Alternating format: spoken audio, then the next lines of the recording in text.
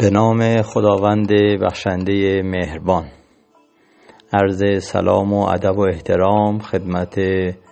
یاران و همکاران نازنین. اپیزود پنجم از سلسله گزارش‌های مربوط به جلسات هیئت مدیره دوره پنجم کانون وکلای دادگستری البرز با موضوع شورای مشورتی رو در خدمت شما هستیم. مستحضر هستیم که شورای مشورتی از جمله شعارهای انتخاباتی و خواسته‌های همکاران در آستانه انتخابات پنجم بوده که مدیران فعلی هم تصمیم گرفتن که اون رو عملی بکنن و شورای رو به نام شورای مشورتی تشکیل بدن و دستورالعمل مربوط به اون رو نیز مصوب بکنن. خب بحث های زیادی در این خصوص مطرح شد و همکاران نظرات خودشون رو در این خصوص در فضای مجازی یا به هر حال رو در رو به ما اعلام کردند. هدف و غایت تشکیل شورای مشورتی استفاده از خرد جمعی بود و این تشکیلات رو که در قانون هم حتی نیومده به عنوان بازوی مشورتی هیئت مدیره مدیران در نظر گرفتند و خواستند هر چه زودتر این قضیه اقدام عملی بشه. در دومین جلسه هیئت مدیره فعلی بود که کلیات شورای مشورتی تصویب شد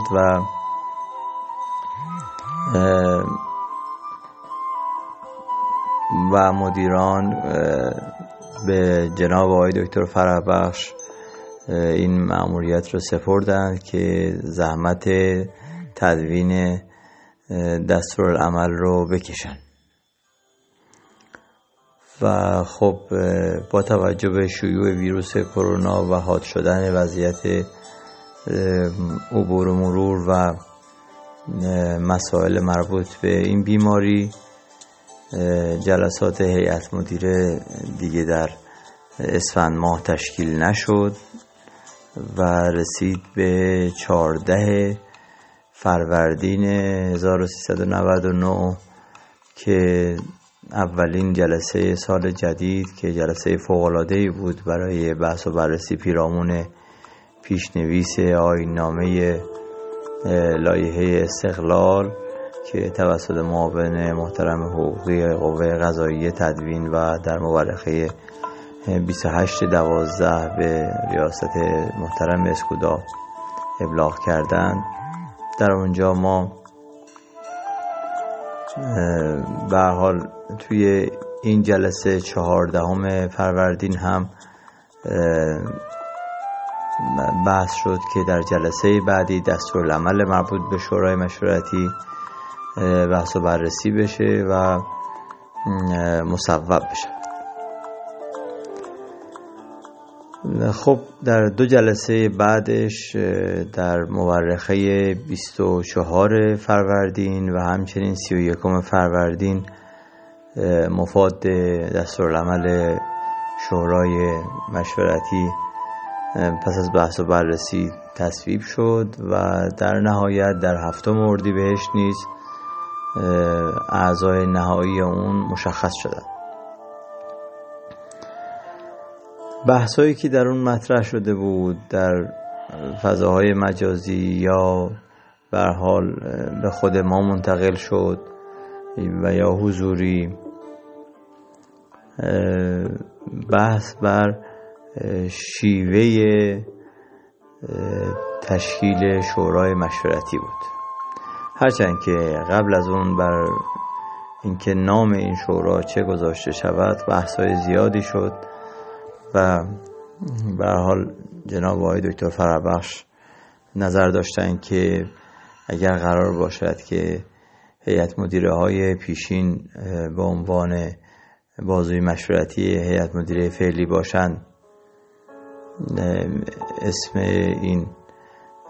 شورا رو بگذاریم شورای مهستان به تأسی از حالا خدمت تاریخی که شورای مهستان در گذشته داشته، و یا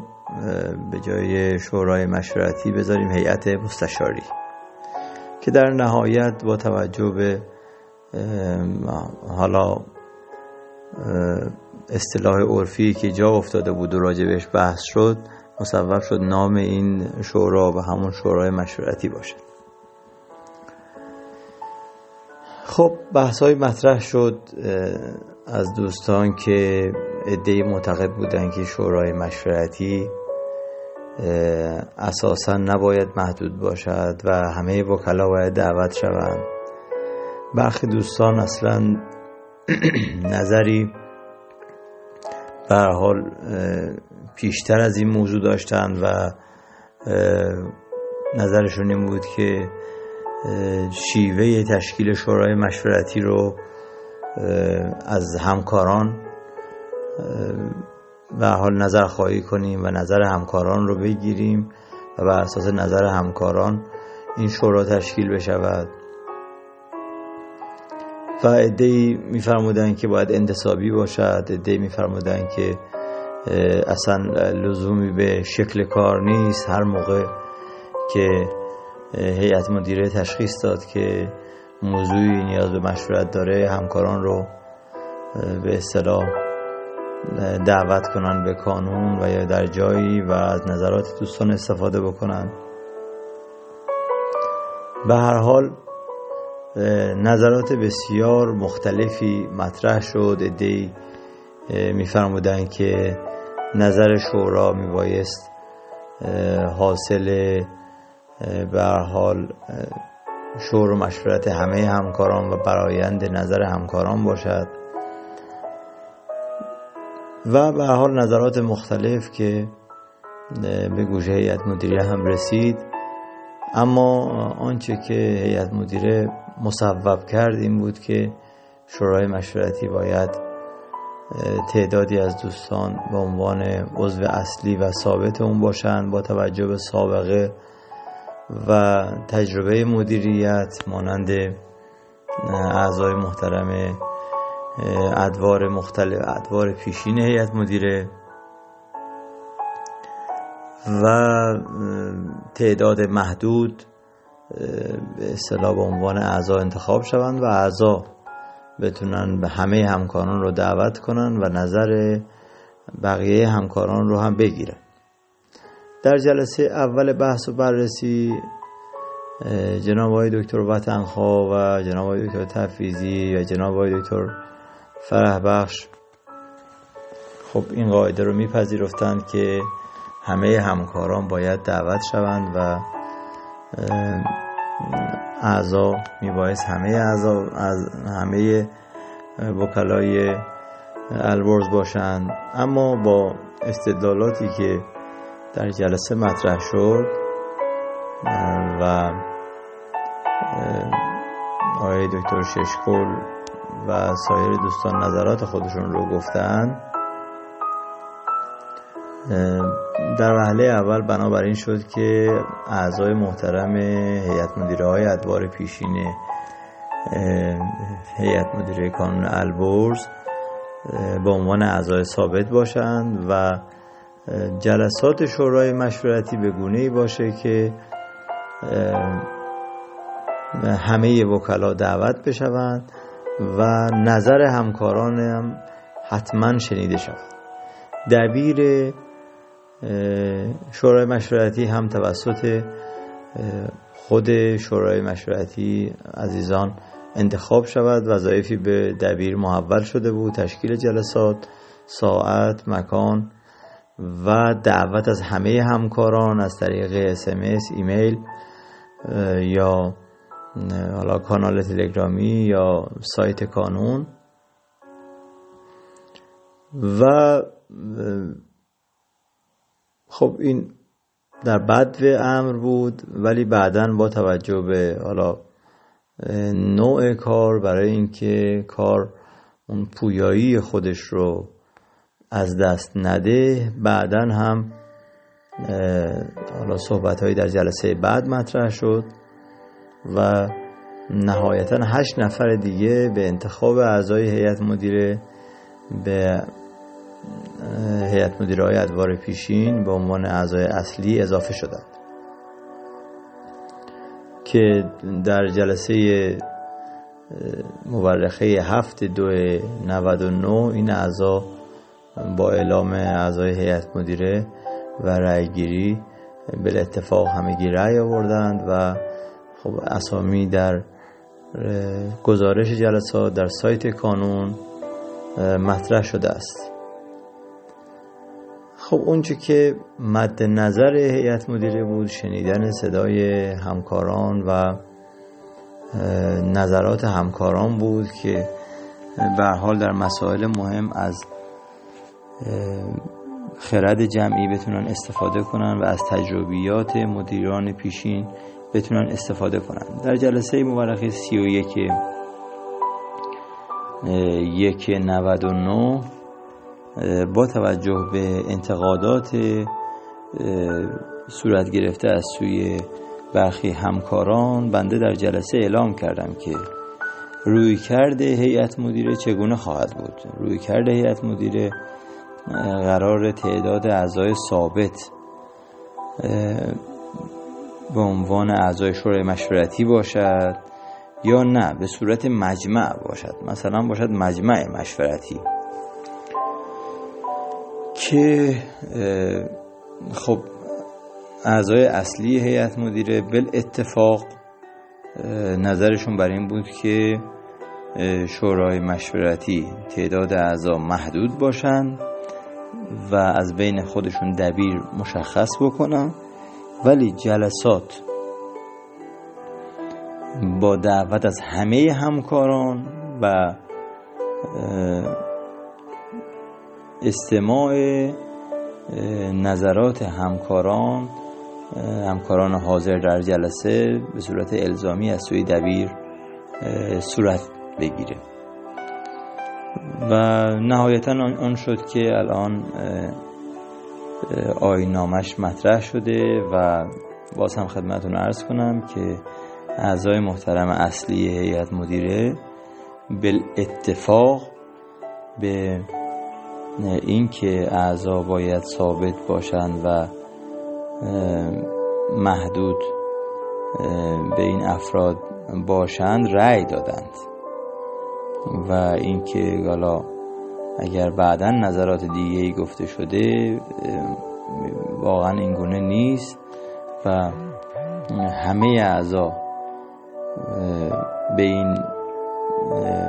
به اصطلاح شورای مشورتی با تعداد ثابت و البته دعوت از همه همکاران رأی دادن و بالاتفاق این تصویب شده. خب اگه بخوایم حالا آیین‌نامه به احتمال زیاد در سایت کانون دستورالعمل در سایت کانون بارگذاری شده، اگر بخوایم اهم موضوعاتش رو بیان کنیم میتونیم بگیم که اولا اعضای شورای مشورتی به صورت ثابت هستند و اعضای ادوار پیشین هیئت مدیره به اضافه 8 نفر به انتخاب هیئت مدیره به عنوان اعضای اصلی و ثابت شورای مشورتی هستند. ثانیاً دبیر از سوی شورای مشورتی انتخاب خواهد شد، اعضای شورای مشورتی انتخاب خواهد شد. ثالثاً دبیر مکلف به دعوت از همه همکاران در جلسات شورای مشورتی هست، حالا به نحو مقتضی از طریق حالا یا SMS یا سایت کانون و یا کانال کانون، و اینکه دبیر مکلف به استماع نظرات حاضرین در جلسه است. در نهایت هم اینکه خب نظر اعضای محترم شورای مشورتی و یا حاضرین یک نظر مشورتی بوده و هیئت مدیره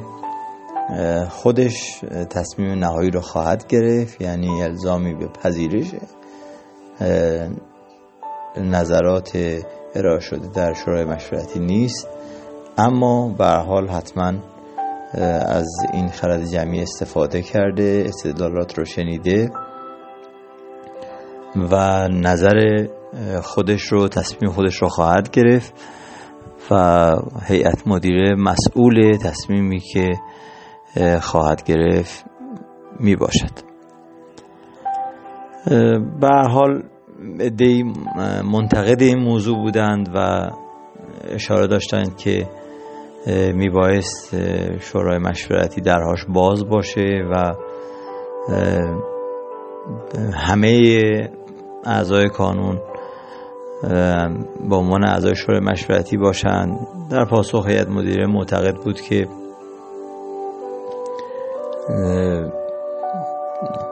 قطعاً همه همکاران میتوانند نظرات خودشون ارائه بدن و با اون دو تبصره‌ای که گذاشته شده این موضوع برطرف شده و نظر همه همکارانی که در جلسه حاضر خواهند شد اخذ خواهد شد، ضمن اینکه همه همکاران هم دعوت خواهند شد. خب بحث دیگه هم بود که میگفتن چه فرقی باید باشه بین اعضای ثابت و سایر همکاران، نباید درجه 1 و درجه 2 بشه. خب نظر اعضای محترم اصلی هیئت مدیره بر این بود که خب بله، خب لازم چیز فرقی ندارن، اما به علت تجربه مدیریت در ادوار گذشته ملاک تجربه به اصطلاح دوستان و همکاریشون در ادوار گذشته بوده و بر این اساس اعضای ادوار پیشین دعوت شدن و این یک ملاک خواهد بود. به هر حال اعضای شورا مشخص شدن، دستورالعمل مشخص شده و این دستورالعمل هم حتما نواقصی خواهد داشت که حالا به عقیده خود من، خود شورای مشورتی وقتی شروع به کار کرد میتونه نواقصش رو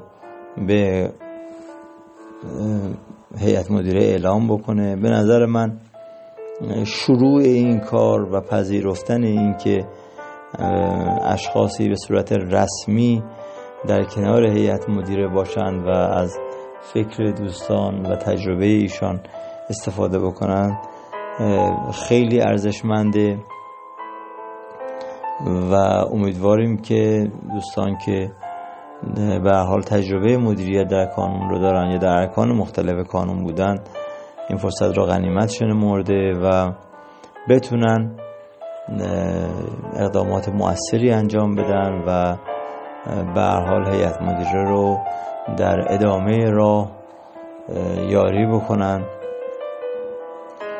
و کم و کاستی ها رو گوشزد بکنن و یا نظرات مشورتیشون رو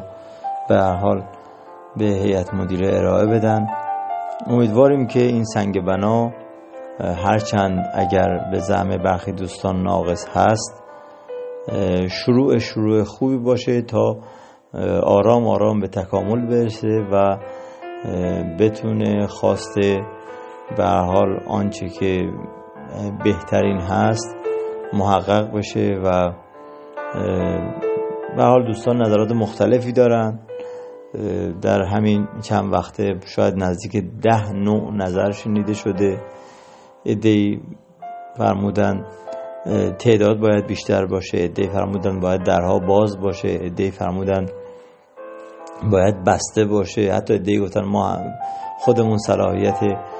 مثلا مستشاری و مشاوره هیئت مدیره رو نداریم. اینی که عرض میکنم آن چیزی است که خودم دیدم و خواندم. به هر حال امیدواریم که اتفاق خوبی رخ بده و کانون البرز همچنان محکم و قوی به راه خودش ادامه بده و از نظرات همکاران هم به هر حال به نحو مقتضی و به نحو شایسته استفاده خواهیم کرد. در مورد این اپیزود و این موضوع شورای مشورتی هم اگر نقد و نظر و به هر حال ایرادی هست حاضرم گوش کنم و در همین صفحه پادکست و یا به شماره حقیر کاستی ها رو به ما بفرمایید تا انشاءالله بتونیم که در آینده هم در خدمت شما باشیم. موفق و پیروز و سربلند باشید.